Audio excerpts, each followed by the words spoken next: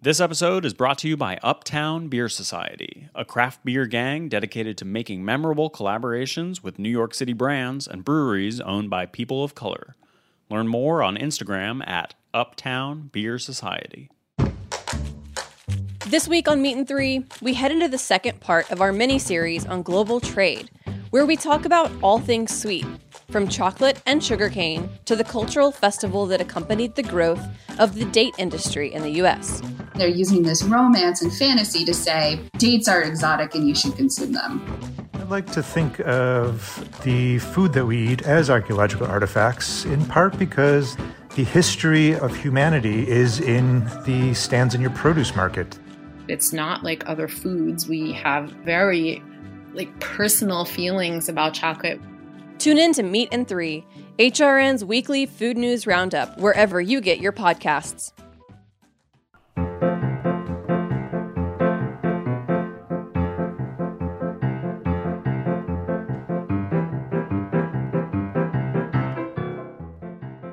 Hello, and welcome to Life's a Banquet, a show about the highs and lows of all things edible, spreadable, pourable, and chuggable with your host, Orson Welles, and...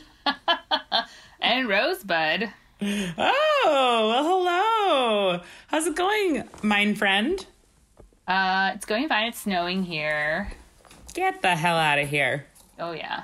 Snowing sideways. Snowing in the center of the earth. I didn't know you guys got snow in there. So interesting. Oh, yeah. We're nowhere near the equator or the center of the earth. We're just... we're not even in the center of the United States. Well, then what are you good for anyway? Nothing. So, Nicole, I want to tell you that I have a new boyfriend. Oh, okay. And I thought I would take this time on the podcast to tell you because I know everyone's really excited to hear about my love life. He's younger than me, a lot younger. And he's also smaller than me. And he's a puppy named Butter.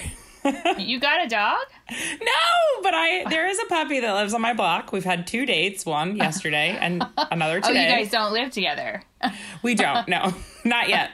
I am planning on stealing him from his owner, who... What kind of dog is he? Butter! He is... Okay, so first I'll tell you about his appearance, and then I'll tell you about our dates. So... Okay. Butter is... He looks like he could be maybe like a golden retriever or like... a yellow lab puppy, but his owner says he's a mutt, which makes him even cooler. Mm-hmm. And yesterday I was walking down the street and like this little adorable puppy, I mean, he's a baby puppy, like he's quite tiny. Aww. And he did the kind of thing where like when a puppy sees another, or a dog sees another dog, they like bow down and freeze and stay perfectly still. Yes. But he did it to me. And so I look behind me and I'm like, then I turn to him and I go, who, me? he was like lowering himself for me, and then I approached him and he pounced on me. That's so cute. I pet him and he bit my hand like a puppy does. And then today I randomly went out for coffee, which I almost never do, at like 3 p.m. And there, lo and behold, is Butter again with his owner, who I was like, you again. And the owner was like, and I was like, bitch, I'm sorry if you're a listener, Butter's owner, but I'm not sure you deserve Butter. So she's uncomfortable by your close relationship with her son. She's threatened, yes. Yeah. I have that understand. all the time with dogs, and the owners, I completely ignore if I can, and just hang out with the dog usually. I was like, Butter is cool. And she's like, yes, Butter is cool. I was like, listen, lady, don't name your fucking dog Butter and have it be so cute. And not expect me to fall madly in love with it and plot your murder and the theft of your dog. Yeah, there were these people that came to my old restaurant that had a tiny, tiny, tiny, tiny Yorkie that weighed like 0.3 pounds. And his name was Dude. And that's cute. I know, but I feel like they were not as cool as their dog. Like I would always be like, oh my god, Dude's here, I'm so excited, let's hang out, I love you, let's get married. And they would just be like, okay, whatever. And I'm just like, don't name your dog Dude, and first of all, don't get a dog that's 0.5 pounds. Exactly. They should be arrested. They can't even jump off the couch without dying. That's like a suicide. It's like you have to, the people at the places are like, if you adopt a dog this small, you have to watch it at all times because they literally can die from jumping off of furniture. Oh my God, that sounds like no. Look, Butter is very sturdy, but I just feel like don't get an adorable puppy and then feel like put out when people are like obsessed with it. Like, right. Well, I feel like maybe I was just too emotionally involved right away, and they were like hesitant because we didn't really know each other that well. That's true. That's how I feel with Butter. I feel like things are moving very fast with Butter and I. Very fast. Yeah. Creepily fast. Same with Dude. I really miss him. I think about him all the time. I today said, Butter, I'm in love with you. Will you marry me? And I think that's what turned the owner off. The owner was like, what's happening here? Do you have a picture? No, but I will take a picture tomorrow when I hopefully run into Butter. And before that, I'm going to contact some kind of professional sketch artist who does like police sketches, and I'll describe Butter to them and then have them send you the photo. Okay, that's really great. I love that. The nose is a little bit cuter. You should take a picture, have the owner take a picture of you holding Butter, and get somebody to paint that portrait. Oh, yeah. Or when I'm holding it, I could just dash off with it. That's also a good idea, but she knows where you live. And then you would just run into her all the time. You would have to move. I'll move. I'm going to start packing up my apartment tonight. Well, get here. No one will look for you here in the center of nowhere. Okay, great. I will come to you and we will raise Butter together as a family. Great. Okay, moving on.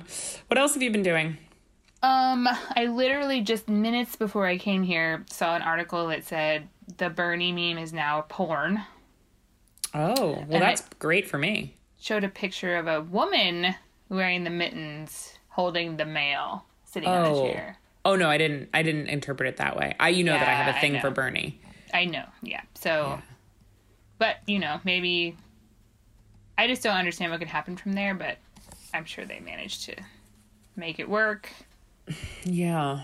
Well, the Bernie meme, maybe it would be very funny if the woman playing Bernie then gets fucked by Joe Biden. Like everybody else in America will.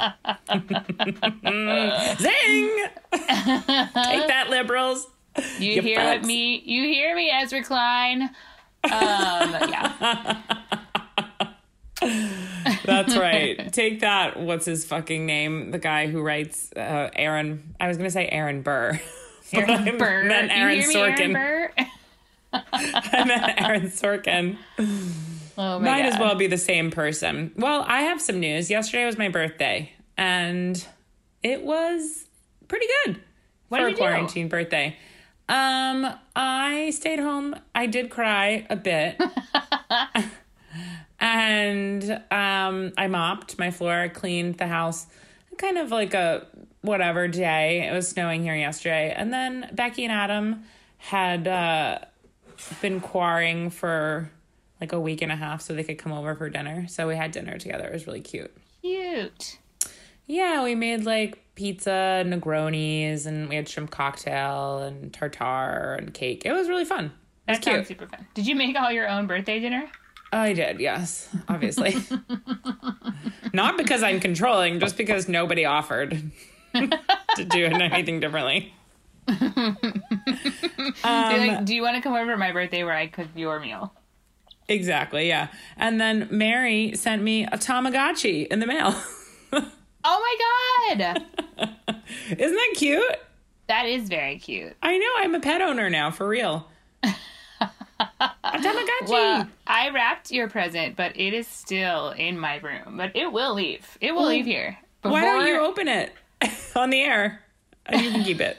Because it would be too crackly. No, your present for you. My present for you.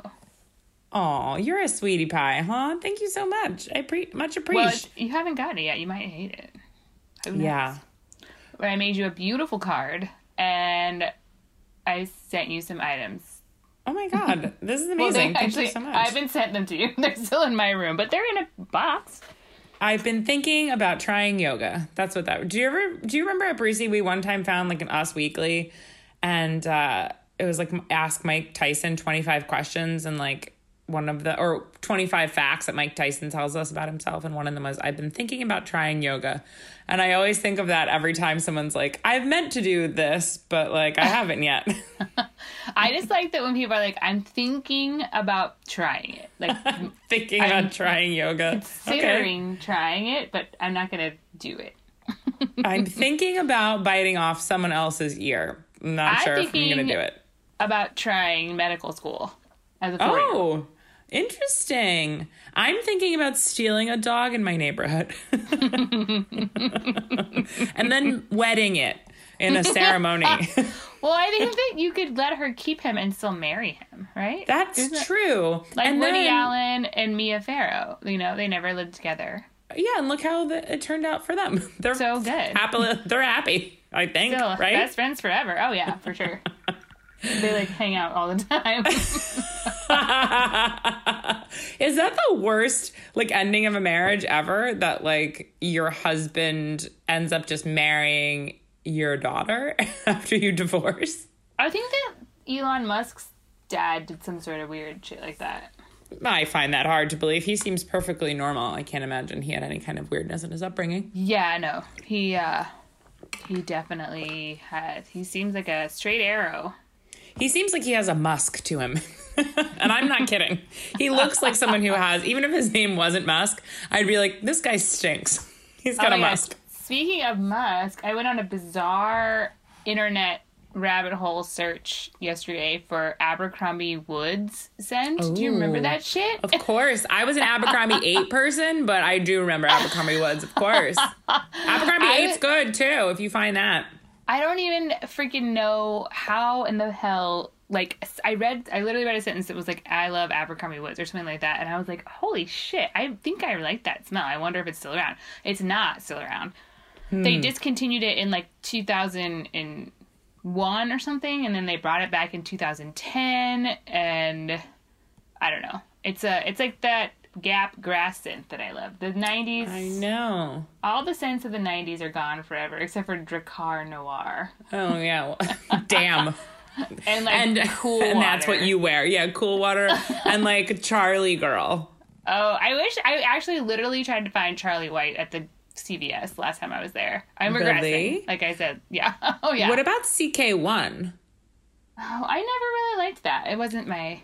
You know what I wore in high school most of all was Clinique Happy. Oh, yeah. Oh, God. That does not mix well with BO. And the thing is, a lot of teenagers have BO, or a Musk, if you will.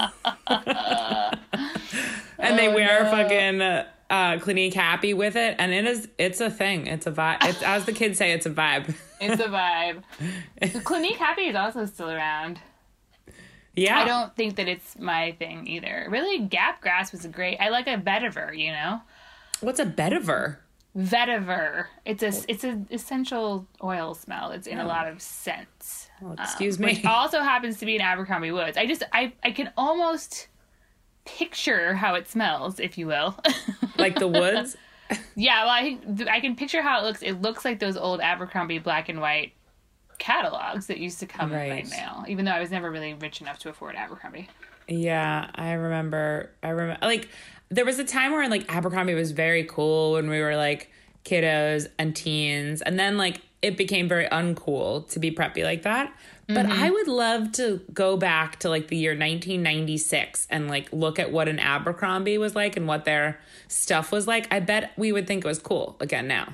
No, because possibly the 90s stuff when I really couldn't afford it. Like when my cousins who were richer than me, they always had Abercrombie sweaters. And I've since been thrifting and like seen some vintage Abercrombie. So like the old school like 90s, maybe even 80s Abercrombie was like well made and wool and like kind of Brooks Brothers-y. But then what I remember is my sister getting into their extraordinarily short skirts. Oh, they had like those really short skirts, and they I was had into those, that too. Spaghetti strap tank tops with the Abercrombie logo. Yeah, I did that, and I did the tops that had the bra, the shelf bra in the tank top, and very short skirts. Oh, very short, and very, very thin eyebrows. I fucking might as well have just shaved my eyebrows off completely. I mean, People did that. I mean, really, my poor eyebrows, and they've never recovered. Never. Now they're all thin and patchy, and I have to draw them in. And that, my friends, is the circle of life. It is a circle of life. I just watched The Lion King, and that's basically what the whole movie is about. Yeah, the movie's about stupid white teens plucking all their eyebrows. But I do have a real question about The Lion King, which I think our listeners want to hear, which is Go right why ahead. does Scar have a British accent? Like, why great is question. he British? Did he go to boarding school, maybe? No, because he's evil, and as we know, British people are evil. Who right? plays him? It's either like Sir Ian McKellen or like Alan Rickman. No. It's someone, or like it is. I'm telling you. Ian Holm, but that's like The Hobbit. Hold on. It's one of like the most just Jeremy Irons. Jeremy Irons. I was like, it's not those. Yeah. Can you believe I remember that? Look at that memory on this one. And that is what Butter likes about me the most. My sharp as a tack memory, even though I'm much, much older than him, I'm still very, very keen. I'm sharp. You can't get anything past me, Butter. Yeah, he's like, I am subservient to you, alpha male. Yeah, he really like appreciates my know-how, and he looks up to me, literally and metaphorically. Because he's very tiny. He's just a little moochy moo. He's very cute. Should we talk about our topic? Oh, yeah, we should talk about our topic. I'm excited for this topic. I would say this topic started off as wine, but then really veered wildly off of that track. So it's just sort of like under the umbrella of wine, but really I'm not talking about wine at all. I'm talking about malt liquor. Amazing. But what I'm talking about today is called Champagne, and not Champale, as I always thought it was called. Fake fancy. Champale. Like people who say Target. Champagne. Champagne. So, Champagne, if you guys are not familiar, and you most likely are not because it's barely around anymore, it was a malt liquor that was sold to sort of be like champagne for the poor man. And you should just Google it because there's so many amazing 70s ads for Champagne that you really need to have in your life, I think. I was looking at some of them today after you mentioned that was your topic, and they are fabulous. Really, really great. Really good. Okay, so Champagne. We're going to go all over the place here. We're really just going to touch a little bit on malt liquor. I really think we should revisit it because it's a fascinating, fascinating topic. Great. But it is a brand of malt liquor. Technically, it was introduced in 1939 in Trenton, New Jersey. By the Metropolis Brewing Company.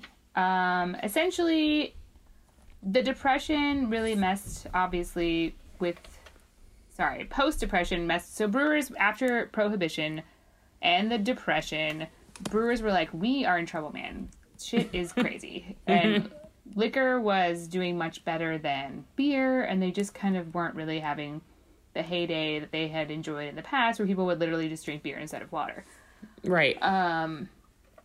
So they decided to... They also, then World War II came. They just couldn't catch a break. And there was rationing. So they invented... Sorry. It is hilarious. We think things are tough now. Try being a brewer in 1942, man. So they invented malt liquor, which basically uses less malt because their malt was rationed. Everything, they didn't have enough metal to make bottle caps. They were really struggling. Jesus, Mary and Joseph. So they figured out a way to invent this thing called malt liquor. And in case you didn't know, because I didn't really know, what the hell is malt liquor? I've always wondered. It is a beer with more alcohol than traditional beer, 20% stronger than beer, as the crow flies. And to super duper summarize how it's made, enzymes are added to break down the complex sugars, which then makes the yeast have more ways to make more booze. It just makes it more alcoholic. Okay. And this is why I think we should revisit this, because malt liquor is actually not ice beer, which I thought it was. I thought it was like Steel Reserve and all that stuff. I thought that was the same thing, but it's not. It's not like Bud Ice or Natty Ice, if you will. Yeah, apparently not. It's also not Alco Pop, which is how they describe, like, you know, like what was that?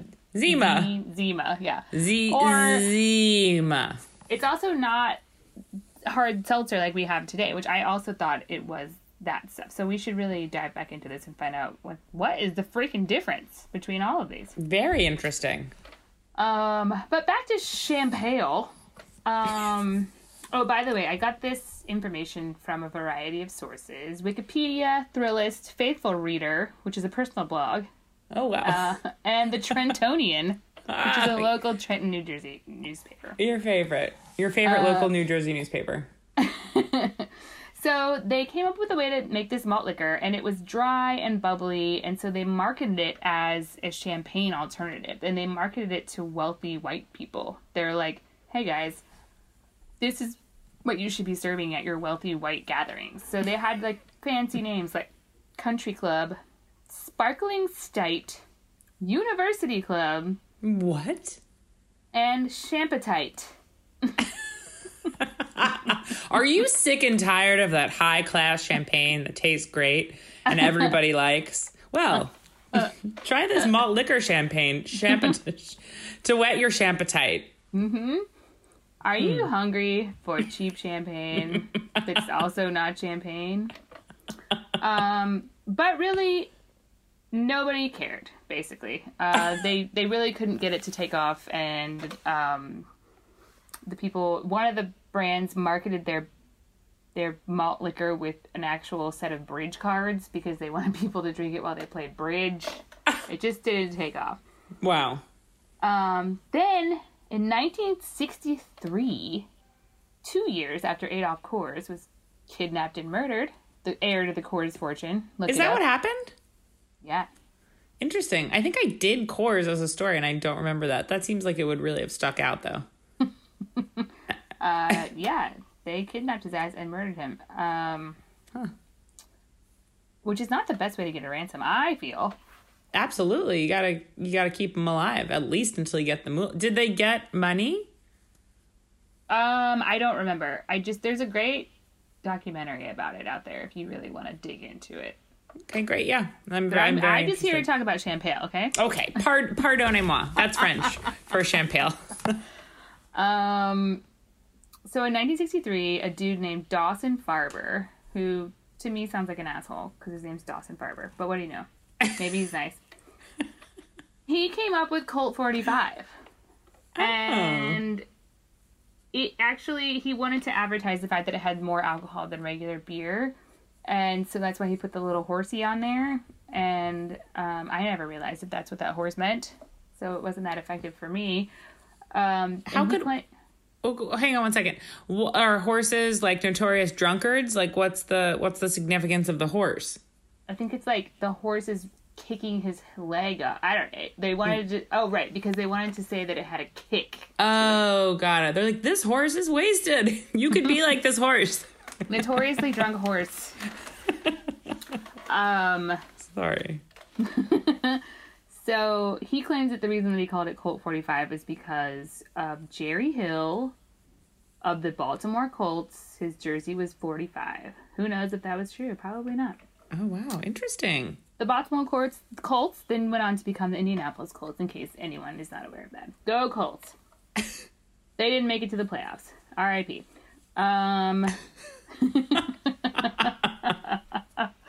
So this line of marketing worked out better than the other line of marketing, but they were still marketing it to white people. Then civil rights happened, and the corporations realized that black people existed. And so once they realized that, someone told them that they were black people that lived in the world, in the United States of America, and they found out that for whatever reason, malt liquor sold more to black people than to other people. They don't really know why that was the case, but once they found that out, they started heavily marketing malt liquor to black people.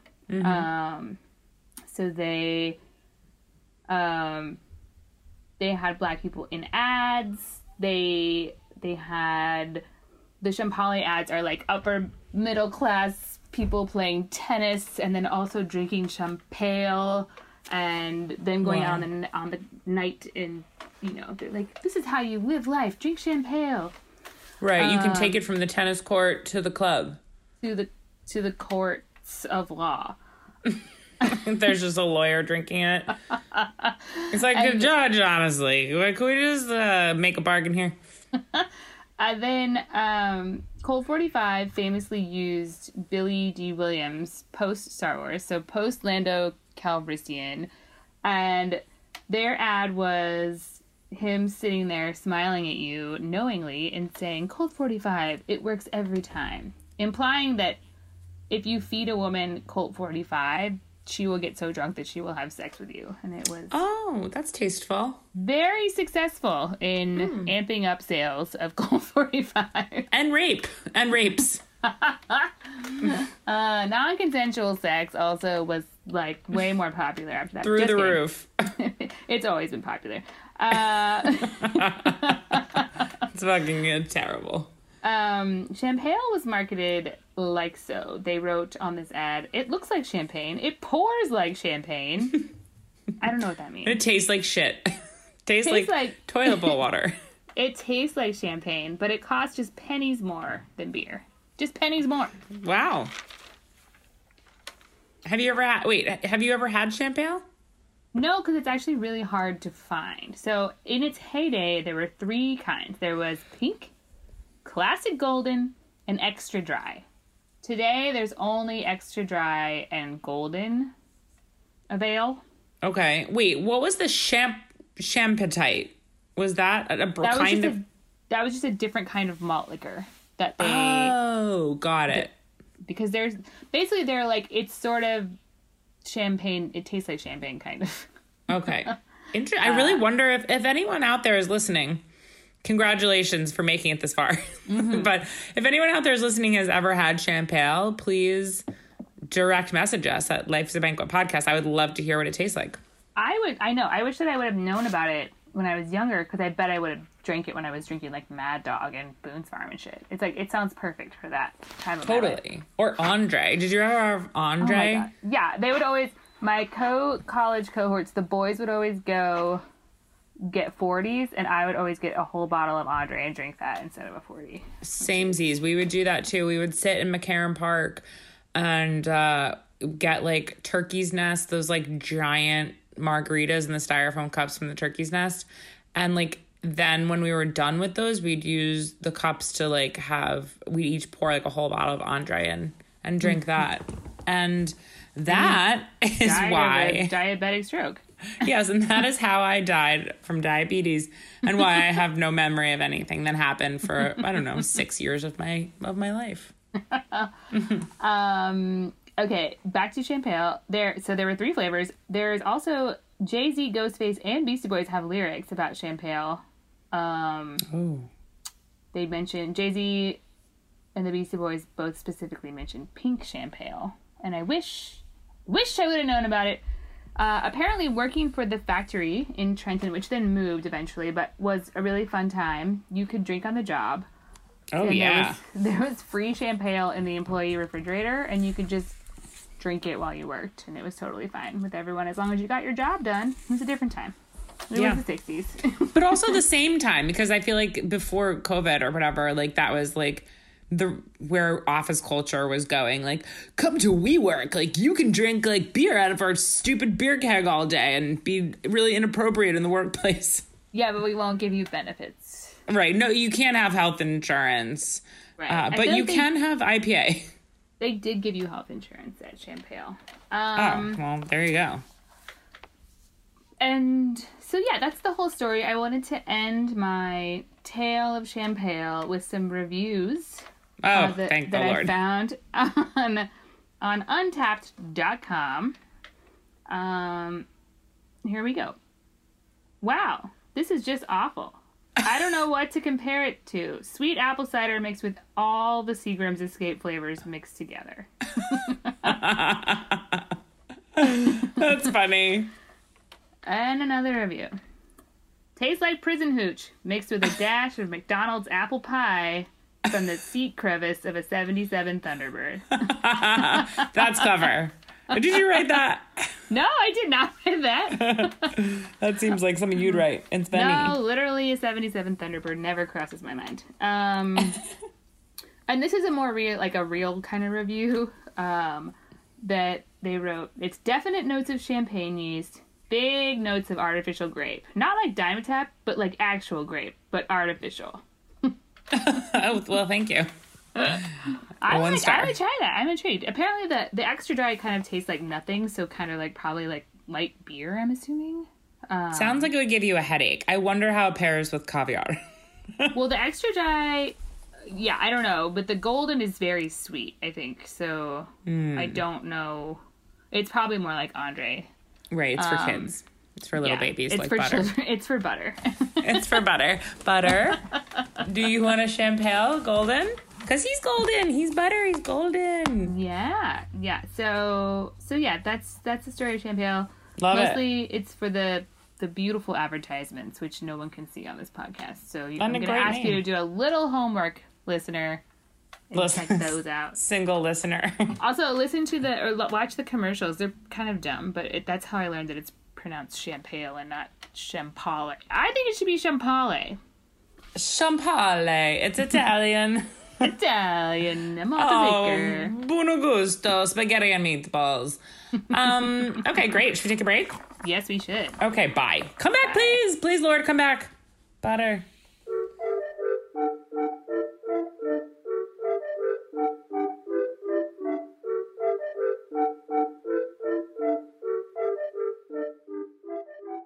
This episode is brought to you by Uptown Beer Society. They're a craft beer gang dedicated to making memorable collaborations with New York City brands and breweries owned by people of color. Their Bronx Culture series featured 3 beers made in collaboration with Gun Hill Brewery, inspired by the Bronx and Latinx culture. Uptown Beer Society works with underrepresented brewers and beer bar owners to highlight and celebrate cultural gems that make New York City so special. Learn more about their unique beers and where to find them when you follow them on Instagram at Uptown Beer Society.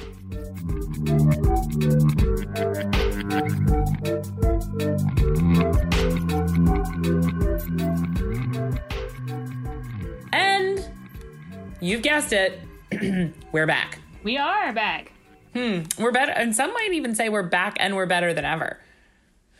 So, Nicole, I'm going to tell you a story now about something that when I got into it, I thought I was going to be doing it as a joke because I thought this was a bad movie. But it's actually a good movie. I told you. It's good, which made it harder to make fun of, but it's still an interesting story. But like for some reason, the way where this movie like stayed in my mind, it was that like it was a good movie at the time, but now we would think it was like really lame. Like American Beauty. Yes, exactly, like American Beauty. But it's not lame. It really holds up. The acting is great. The writing is good. You know, some of this director's other films, like they're good, but they're a little bit kind of just like cheesy, middle-aged, like white guy perspective. So I kind of thought that this was the same, but this is pretty good. So what are you going to tell us the other movies that he directed? Yeah, he did like About Schmidt.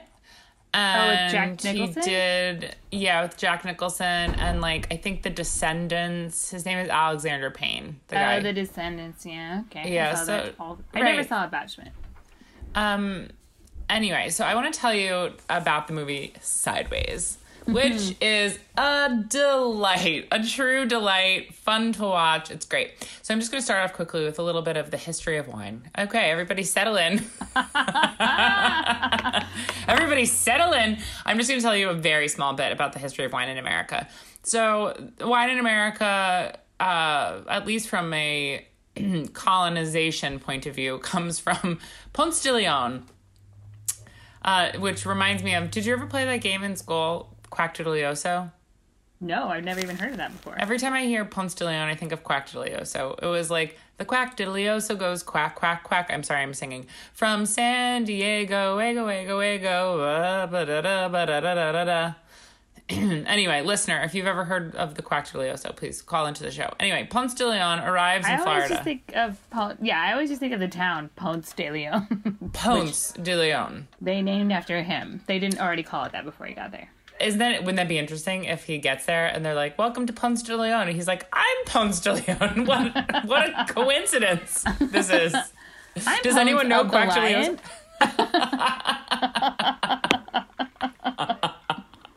I don't know if that's what that means, but it sounds like it, you know? I'm pouncing. Yeah. So Ponce de Leon, your favorite explorer, arrives in Florida in 1513.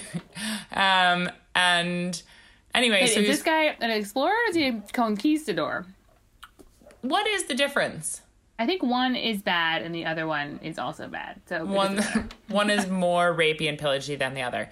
Yeah. Anyway, he comes to America. He wants to make some wine, so he steals the grapes from the Native Americans. The grape they were using at the time was muscadine, and they talk about making American wine as early as 1565. Then, wow, I did not know that. I know. Then another very kind of contentious personality in American history, Thomas Jefferson, Wait, they're growing wine in Florida? In Florida. Isn't that interesting? It's tropical climes. Okay, anyway, go on. It's terrible to think about. I'm sure it was very disgusting. So Thomas Jefferson attempts to establish a winery and plant Vitis vinifera vineyards in Virginia. That is a tongue twister. Am I right? Okay, yeah. Look and at he's this. Probably like, you know who should work these vineyards? Slaves. Exactly. It's not funny, but it's true. Thomas Jefferson was a shitbag. So anyway, I'm going to read the sentence again. He attempts to establish a winery and plant Vitis vinifera vineyards in Virginia in late 1700s and early 1800s. Right. Okay, great. Post Roanoke. Exactly. So here's a little bit about what people are drinking in America today. I will tell you something right now. A lot of fucking Franzia and a lot of Yellowtail and a lot of Barefoot wine. That's the most popular wine in America. It shouldn't surprise you from the things that, that this is what people are drinking, but also they're cheap. So whatever. It's fine. It's just yucky, but we could have a whole other discussion about you this. have to think about American wine, how it had a bad reputation until the 80s, and then won some sort of award at some point, and they're like, well, it's just as good as European wine, and then everyone's like, let's make it like European wine and add all this gross shit to it. Yeah. So this is what people are drinking a lot of, but I kind of almost want to make this a two-part episode because there's a very interesting story about both the Franzia, the House of Franzia, if you will, and also the Robert Mondavi estate. So there are things that's so interesting. Yeah, there's more things I want to talk about. If you're in a pinch and you have to drink one of those, the sparkling wine, Barefoot, it's fine. Is it? You just put some orange juice in there and you're golden. Or some Aperol. How do you feel about the Coppola wines? Oh, the Sophia Coppola wines? I also only drink the sparkling wine. It's also 100% fine. Yeah, it's not the best. Good. It is veering into bad, but it's fine. Yeah. Okay, so a new study, this is from The Week, by the way. A new study by Sonoma State University shows that Americans buy wine most frequently at wine and liquor stores, followed by grocery stores, and then at discount warehouses such as Costco, Target, or Walmart. The most common price point of American wine is between $10 and $15 a bottle. That's not surprising. To drink at home, and $20 to $30 a bottle when dining out. However, when it comes to restaurants, 20% of the sample said they prefer to buy wine by the glass, and only 16% reported buying organic wine. Of America. Of Americans. Yeah, but that's because people don't really know what the deal is with organic wine, I feel like. Totally. So the most popular, do you know what the most popular grape variety in America is? Malbec? No. Zinfandel? No, that's not even in the top 5. It's Chardonnay, folks. All those of course, right. dumb those housewives. California oaks. They're like, what do you have in... speaking of butter, my boyfriend. Right. Yes. What do you have in a buttery, sweet, butterscotch-flavored wine? Oh, a really oaky Chardonnay from some kind of factory winemaker. I don't mean to make fun of people's tastes. I'm not trying to be a snob about this. I'm more thinking of people who, in my mind, are... like rich and pretending to be sophisticated and have taste, but they really like really shitty, buttery Chardonnay. And those people are hilarious. People just don't have an education around wine. So they're, also, I think that part of the reason potentially why Chardonnay is such the most popular grape is I'm assuming that most people who drink wine in America are old boomer ladies. Exactly. That is exactly what I'm saying. And I'm not making fun of anyone who's drinking cheap wine because that's what they can afford and that's what they like. That's fine. I'm more taking a stab at those rich ladies who pretend to have a knowledge of wine but really like Chardonnay. Yeah, I just feel like making fun of people for wine, it's not something I can get down with because... Me neither. I'm not into it. Only these specific people. You have to be rich.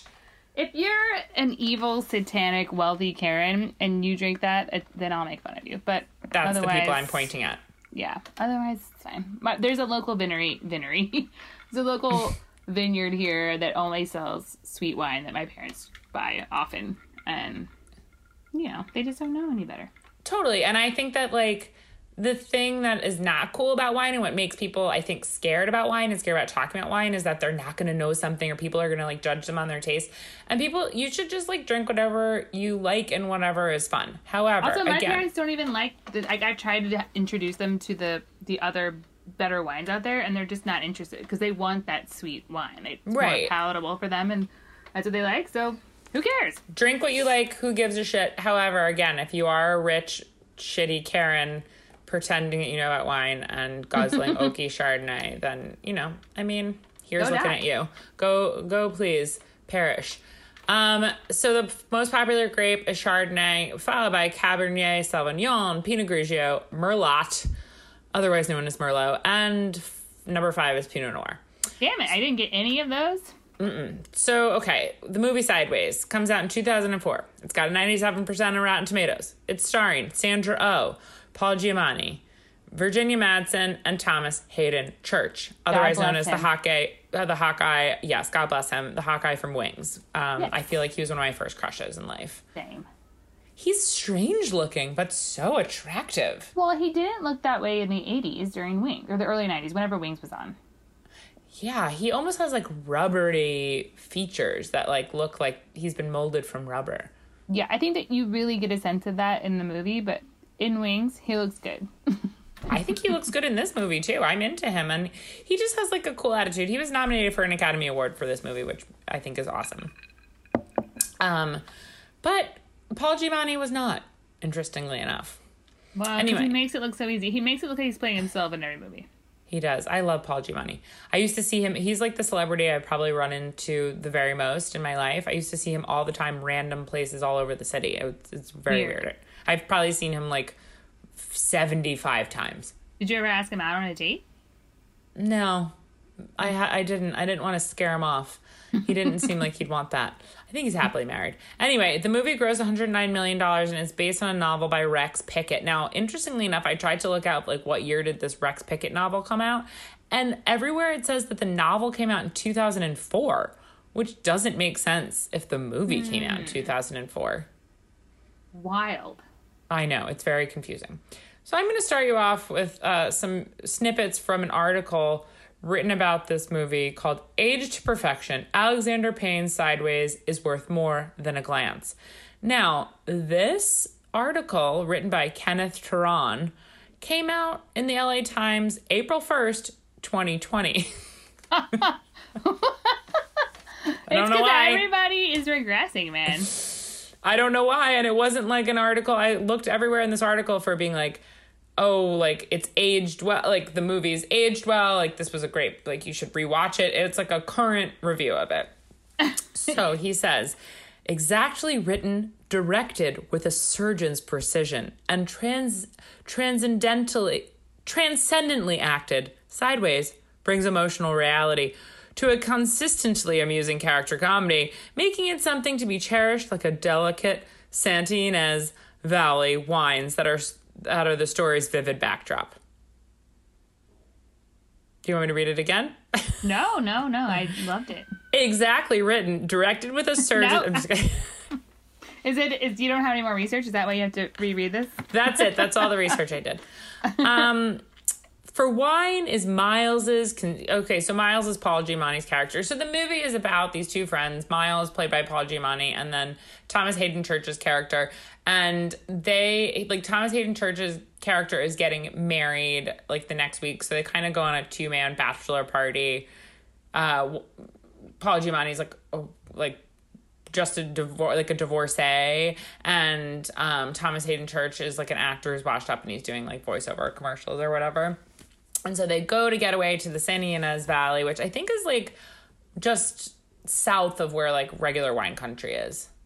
And it wasn't very popular until then. And they're very popular. They're like famous for making a lot of Pinot Noir. And so I'll go on later about the sideways effect about what happened with Pinot Noir and Merlot after the movie came out. But anyway, so the article goes on to say, for wine is Miles's consuming passion, the great enthusiasm of his life. Listening to him talk wine is an education in unto itself. And he caresses grapes on the vine as if they were his true best friends.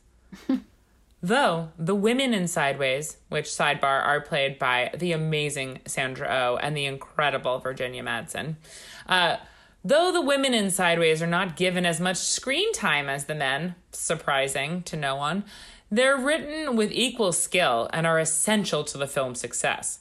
This is especially true of Maya, a character who carries the burden of being its most humane voice. Madsen's ability to bring delicacy, sincerity, and soulful strength and caring to grounded individual gives the film an emotional integrity in which it would be immeasurably less effective without. Interesting. I just found that piece of writing to be like really clunky and like like if we didn't have this compassionate woman, which is the only thing a woman could be, this movie would just be about wine. Yeah, but Virginia Madsen was so hot back in the day. She really was. I feel like they really like dowdy her up in that movie in Sideways. They kind of do. And like, but Sandra Oh's character is so cool. She like rides a motorcycle. She's like this fun mom, single mom who smokes pot. Then she beats Thomas Hayden Church almost to death with the helmet of her motorcycle helmet when she finds out that he's getting married next week. But anyway, the movie is very fun and it just like follows them through like wine tasting and depression and philandering and like all these kind of, it's like, it's not about much, nothing crazy happens, but it is actually directed with the precision of a surgeon. Isn't that right, Butter? Butter's I here. think that there is something to say about movies like that. It is definitely like the perspective of the aging white man, which is troubling, but there's something about Paul Giamatti that sort of softens that and just kind of makes it a little bit more palatable. Yeah, and it's very, like, I mean, it's so early 2000s, like, and all the food that they eat and the wine that they're drinking, and, like, you know, there's, like, big hunks. So anyway, some of the food stuff, which I thought was interesting, they go to this restaurant called the Hitching Post. Well, that's where Virginia Madsen works. She works at this restaurant called the Hitching Post. I'm sorry, the Hitching Post 2. Which is in Buellton, California. And I looked at their menu now, and I just wanted to quick talk about what they have on their menu. It's like, but this kind of like rounds out, it like kind of summarizes what the vibe of the movie is just in like reading this menu. So some of their appetizers, they have roasted garlic, slow roasted to a soft and smooth texture, so it can be spread on toast with herbs, roasted peppers, balsamic, and olive oil. So they just give you the hunk of roasted garlic and make you smear it all over They make stuff? you do it yourself, yes. They also have Your grilled fingers corn. are going to be so smelly. Smelly fingers. Grilled corn quesadillas. 2 flour tortillas filled with jack cheese, cheddar cheese, spicy corn salsa, and grilled and served with fresh salsa. Oh, yeah. I would eat that. I know, there's a lot of... Okay, like, but these are the kinds of things they're doing. And then they have, like, a fresh natural chicken breast. The highest quality from CA. Oak grilled, very juicy, with a gorgeous flavor. $29. They oak grill just a single chicken breast? Single chicken breast. Like on a Chardonnay oak barrel? Exactly. And then they have like New Zealand rack of lamb, tender, distinct, yet mild flavor, marinated in mild Cajun and garlic spices, then grilled. 10 ounces, 47 American dollars. This place. I love that they're like, we want people who like lamb to like this because we say distinct, but we want people who are scared of lamb to also like this, so we say mild. I know, it's for everyone who can afford a $47 entree. So anyway, that kind of just for me, like just hearing about the kind of food in there, like summarizes how like the movie feels in a certain way. Does that make sense? Yeah, like yes. I feel like in 2004, when I was so very young and didn't even know what wine was, would have been like, oh yeah, I respect this wine guy. But now I'm just like, no. Exactly. Now you're like, ugh. He's wearing exclusively polo shirts. Oh my God, the fashion. And so Thomas Hayden Church, I like wrote actually a note in my book when I was watching this. He wears like baggy chinos and then a really baggy buttoned all the way up to the top and all the way down to the bottom, oversized like button down shirt, untucked. Wait, Thomas Hayden Church does, or Paul Giamatti? Thomas Hayden Church. They also it's just so like bad. Make Paul Giamatti looks so schlubby that like the fact that Virginia Madsen would ever deign to sleep with him is troubling to me. It is. And also like not only is he schlubby, but he's like grumpy and like always really drunk and depressed. I mean, he does have something endearing about him, but it's like, I don't know, typical. Yeah, it's just like, I know that I had a whole like thesis. I was like so sick of like the middle-aged white man getting a renaissance, and I was really angry about it for a while, and now I just like don't care. But there's a lot of like middle-aged comedians coming back and talking about their divorces and somehow getting back in the good graces of America, and I'm like, you don't deserve it. You're old, you're shitty, you were mean to your You're wife. wearing a polo shirt, you have no butt. So sad and lonely, but you deserve everything that you got, you dumb piece of shit, and get out of here, Marc Maron. Oh no, I love Marc Maron. Sorry. I love Marc Maron. Okay, look, so there was this thing that happened after called the sideways effect, and it was a real thing that was studied by universities and wine growers, in which Merlot... Did you major in it? I majored in the sideways effect, and let me tell you, this was a difficult degree to get. I love that you majored in it, but you never saw the film. I had never... No, why would I watch it? I'm studying it at Harvard. Right, Butter? So anyway, like he said that Paul Giamatti was like very against Merlot, and after the movie, since the movie was so popular, like Merlot's sales went way down, and Pinot Noir, which had never been super popular in America until that point, went way up. And they destroyed Merlot, like the whole Merlot industry with this single movie. Although it still is more popular than Pinot Noir, according to whatever article I read. Oh, poor American Pinot Noir. I don't even know what to say about this. I just want to repeat that Virginia Madsen, the star of Candyman, would never have slept with Paul Giamatti, okay? I know she is the star of Candyman. I was like trying to remember, like, what else has she been in? Okay, so a couple other things that I just want to like tell you randomly about the movie. There's a scene in the beginning when Paul Giamatti and Thomas Hayden Church go to like Paul Giamatti's mom's house, and he like steals money from her, and they eat dinner. Right. They both got food poisoning from the meal that they ate in the movie. They were like having diarrhea and throwing up. Also, how old are they if they portray men in their 50s? I think they're supposed to be... Now they're like both in their 60s, and that was 15 years ago. I think they're supposed to be like 35. Although whenever I see movies about people who are supposed to be 35 who look like 45, I get upset because I'm now 37. Yeah, well, I just watched I didn't watch all of it, please don't judge me. But my parents had it on the movie where Matthew McConaughey failure to launch. Oh, love it. That movie is terrible. I've watched that several times with SJP. Yes. Oh, he just won't launch. He will not launch. But he's 35 years old in that, supposedly. And I'm just like, nobody that's in this movie is 35 years old. I mean, let's hope not. Because he's looked like he's exactly like 43 for his entire life, as far as I can tell. A man in a movie is allowed to be 35, I think, or even 40 or 50, but a woman could never even be 30 in a movie. No. She's not, like, literally not allowed. Heavens no. So here's a fun fact. So Thomas Hayden Church is with his in-laws. That's where Paul Giamatti comes to pick him up. And the house that they were at was on Rockingham Place, like across the street from O.J. Simpson's house, where he lived at the time of the murders. Mm-hmm. Oh my God, in 2004? Yeah, 2004. So 10 years after the murders. But yeah, I don't know why they chose that as the location, but they did. Thomas Hayden Church did a scene, because there's a nude scene in the movie where he comes running from like screwing some waitress, and he comes running back to the house, and so he did the audition naked. Do you see full frontal? Peen? You don't see any peen. He's covering his peen with his hands, which I feel is the biggest disappointment of this whole movie, honestly. Damn it. And I did see this movie when it came out, but I didn't remember anything about it. Oh, okay. Because of you were drinking so much Andre Spumante. I was so fucked up on Andre that I don't remember a goddamn thing about this movie. But I'm glad I watched it again, because it is, as I mentioned before, a delight. And Butter and I loved it. So the actors had to drink wine substitutes for most of it, although one scene when they were like all at dinner together, they did drink, well, at least Paul Giamatti drank real wine and he got completely wasted. Excuse me, they were drinking wine substitutes such as champagne? No, they were drinking like grape juice and said it made them all throw up. There's a lot of barfing in this movie. Ew. And then I just want to tell you a couple of fun facts about some of the actors. Paul Giamatti's dad was the man who was responsible for having Pete Rose removed from Major League Baseball. Yeah, he's like a commissioner or something. He's like the commish. He's the commish. Oh my God, what was that? Dennis Farina? The commish?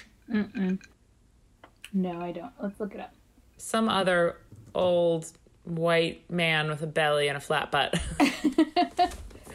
Flat butt syndrome. Who is this guy? It's some kind of... Mike Post is the composer of the commish. Oh, thank the Lord we figured that out. I've been wondering who composed the commish. Michael Chiklis. Oh, yes, Michael Chiklis. Uh-huh. Mm-hmm. Yep, and also great gum, Chiklis. Yep, Chiclets. Okay, Sandra Oh was married to Alexander Payne for a couple years. The from director? 2003 to 2006, and apparently they're still friends. Really? Virginia Madsen is the sister of Michael Madsen. Yes. And she is born on September 11th, 2001. So she was only 3 when this movie was made. So I'm pretty sure that Sideways came out before Grey's Anatomy, right? Before Sandra was on Grey's Anatomy? Or I don't know anything about Grey's Anatomy. I've never seen a single episode. Well, I've seen every single episode. Do you love it? I do love it. It's amazing television trash. I love it. I adore it. Interesting. But yeah. Oh, let's see. Okay, yeah. It was 2005 is when it premiered. So. Oh, okay. So it was after. Yes. And then Thomas Hayden Church made his on-screen debut in a made-for-television film called Protect and Surf. And that's my story of Sideways, a movie about a man looking for answers in the bottom of a Pinot Noir bottle. Also, why did he hate Merlot? I don't remember. Did he say why? I think because, like, in the movie, he's just meant to be this kind of like a pseudo-intellectual, and like someone who's like, you know, trying to know a lot about wine and flex like he has like this crazy collection, but he's actually so broke that he's stealing money from his like old mother and like spending it all on wine and trying to be part of like a scene. I feel, you know, he's like looking for literally he is actually looking for something. He's very lost and very angry and sad. And, you know, in a way an alcoholic, but in another way, like, I think like wanting to fit in somehow through being a part of something, which like wine culture. Sure. And we should all feel really, really bad for him. Oh, yeah. I mean, Paul Giamatti, that's like when he started to become, like, didn't American Splendor come out like around that time? Uh-huh. Yeah. He's an amazing actor. One of the best actors of our time. And he was also, I was reading about him, he's like, I prefer to play supporting roles, which I think is really cool. I mean, he probably just said that after he never got a leading role. He only got supporting roles. I mean, this was a lead role. He's gotten a bunch of lead roles. I mean, American Splendor was a lead role, too. That's true. Okay, fine. You love it. Paul Giamatti. Call me. I know you're listening. Do you want to talk about our top 3 today, our top 3 favorite wines? Yes. What are yours?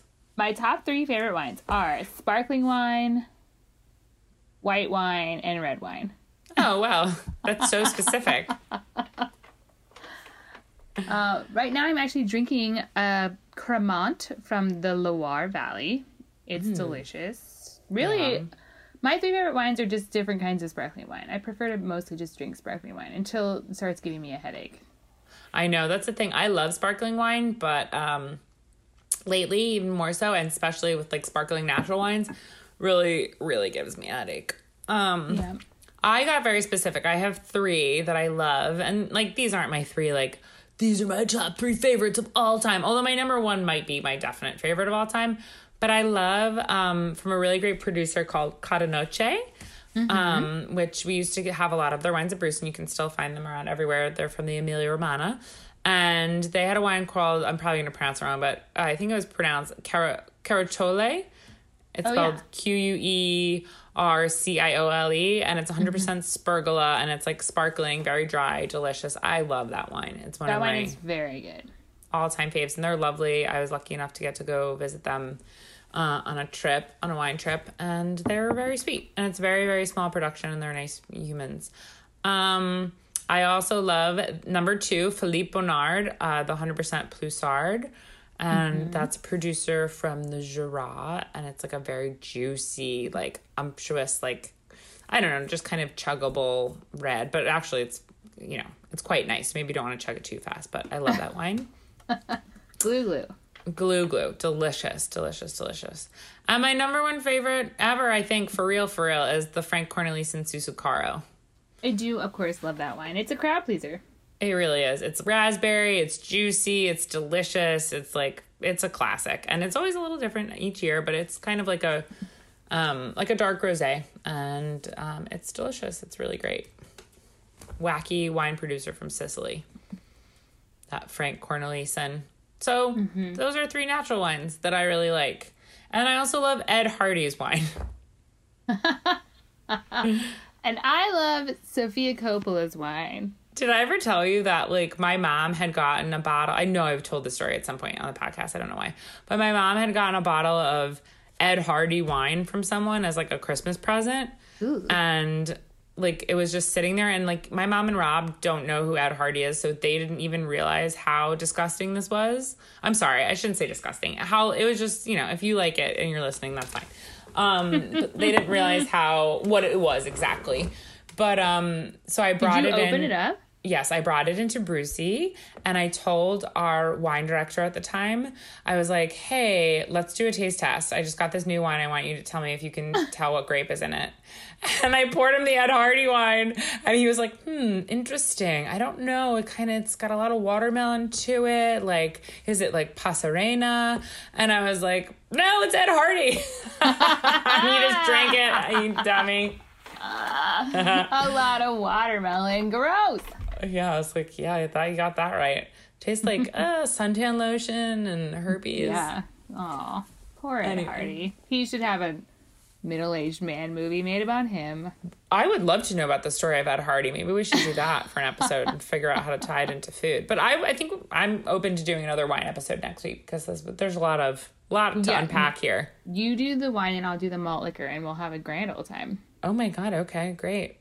Also, I just saw, speaking of people that have life stories on television, there's The Rock origin series. Are you serious? You know that I love The Rock more than anything. I'm not sure how I feel about it based on the preview that I saw. Because I watch network TV now with my parents, so I see all kinds of shit I would never see. I also watch movies with commercial breaks. I made my parents watch The Martian last night, the Matt Damon movie where he's stuck on Mars. Oh, he should have stayed there. Honestly, I can't stand Matt Damon. It was like a great. I now like sort of, if I want to, because I always, if left to my own devices, I would be in control of the remote at all times, and I'm pretty like intense about that. But I've been, I live with a family of 3,000, so I have to be a little bit more democratic about it. So I try to I still have to be in control of the remote, but I try to find fun for the whole family movies, and it was fun to watch that movie with my dad, who had never seen it, because it is like an intense, like, what's gonna happen next type of movie, and a lot of times you're like rolling your eyes because you're like, oh my God, this is so dumb. But it was fun to watch with the fam. I've never seen it. I don't like space, and I don't really like Matt Damon. Oh, that's not fair to say. I don't really hate many actors. I don't hate him. He's not like a Jesse Eisenberg to me, but something about him, he looks like he has a musk. Right, Better? I like, Matt Damon is so bland, but the one thing about him that I do like is that he married a regular person, like a teacher, and they've been married for a long time. I appreciate that about him as too. I appreciate that about him as too. That's what I just said. I think it's funny that we're talking about Matt Damon, and we talked about Ben Affleck last week because he broke up with Ana de Armas. And not only did he break up with her, he literally broke her. He broke her cardboard cutout and shoved her in the trash. Imagine what happened to the real woman. What a fucking weirdo. Yeah, so I'm not a Ben Affleck fan. His face is too long. What's up? Yes, his face is way too long for his own good. And what is up with his, like, since this is a food podcast, let's talk about Ben Affleck's obsession with Dunkin' Donuts. Like, he's really into it. He, like, eats it all. It's his, like, calling card. Not that there's anything wrong with Dunkin' Donuts, but in every picture I see of him lately, he's scowling and carrying, like, a comically, like, large amount of wobbling Dunkin' Donuts coffees. Well, he used to have a bunch of pictures of him scowling and holding a cigarette, so maybe he's quitting smoking, and that was his thing. There was a time when, I can't remember what actor it was, but they were really into Qdoba, or no, damn it, there's another Mexican chain like that, but it's not Qdoba, whatever. A Qdoba-like place, and an actor was constantly seen there, and it became like a thing, but this is like 10 years ago, so I just like, when you're in LA, and you drive a car, and it's COVID, you just go to, you know, also Ben Affleck's in his 50s, like, he goes to Dunkin' Donuts, of course he does. Those are his donut years. And he's just being photographed a lot more than he normally would because he was dating a hot, new, young lady. Right. Maybe that's how he's dealing with the stress of the breakup with donuts. Packing his face full of mini donuts. He's quitting smoking. This is my guess. Interesting. Well, Ben, please let us know. Obviously, you're listening. Sorry we've been talking such shit about you and your best friend. You and your best friend, allegedly, from 30 years ago. Yeah. If you guys are still together, please let us know. Anyway, well, this was a fun episode, wasn't it? You know I had fun. Did you really? Did you feel like you were right there in the Santa Ynez Valley when I was talking about Sideways? No, I did not. But I do like talking about celebrities. So it was fun to talk about Virginia Madsen and Sandra Oh. God bless her. I'm glad that she had a career after she left Grey's Anatomy. She's great. Did you like hearing about my new boyfriend, Butter? Are you happy for me? Hearing about Butter. Yes. What do you think I should do when I see him tomorrow, if I see him again? Because I know that Butter's owner is really getting suspicious of our love. And I'm wondering if I should... What's that? You need a photo. Yeah, I'm going to snap a photo of him. Okay, that's it. Next step is photo. My sister in Chicago, they have a downstairs neighbor that had a new puppy. Now he's bigger, but his name was Pancake. Aww. And so when I stayed at my sister's apartment when they were out of town, I would go downstairs and I would be like, "Oh my God, Pancake, I've heard so much about you." And the owner was like, "What?" Because I didn't know anything about the owner or even the owner's name. But I knew so much about Pancake because my sister's dog is very cute, but she's an asshole. So she like terrorizes the new puppy downstairs. And so my sister had told me all about this and I'm like, "Pancake, hi, it's me, Shannon's sister." Shannon's sister. Yeah. That's hilarious. Yesterday I was telling Becky that like I really want to get a puppy. And she's like, "What would you name it?" And I was like, "I'm not sure." She's like, "You should name it Becky." So I'm like, wouldn't that be hilarious if I got a dog and named it Becky after our friend Becky? We would have to name it fucking Becky. Fucking Becky, the goddamn dog. God bless Becky, though. We love you, Becky. We know you don't listen to the podcast. You only listen to one episode. She would never listen to the podcast. She did listen. Yeah, she listened to one episode. She's like, "Whatever. I feel like, you know, like I could just talk to you guys for free." I'm like, the podcast is also free. Yeah, don't forget that. You're listening to this for free. That's why it sucks so much. Okay, we love you guys so much. Thank you very much for listening. And hasta la pasta. Bye-bye. Bye-bye.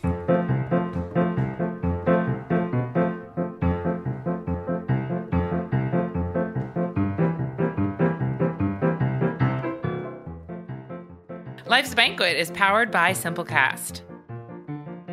Thanks for listening to Heritage Radio Network, food radio supported by you. For our freshest content, subscribe to our newsletter.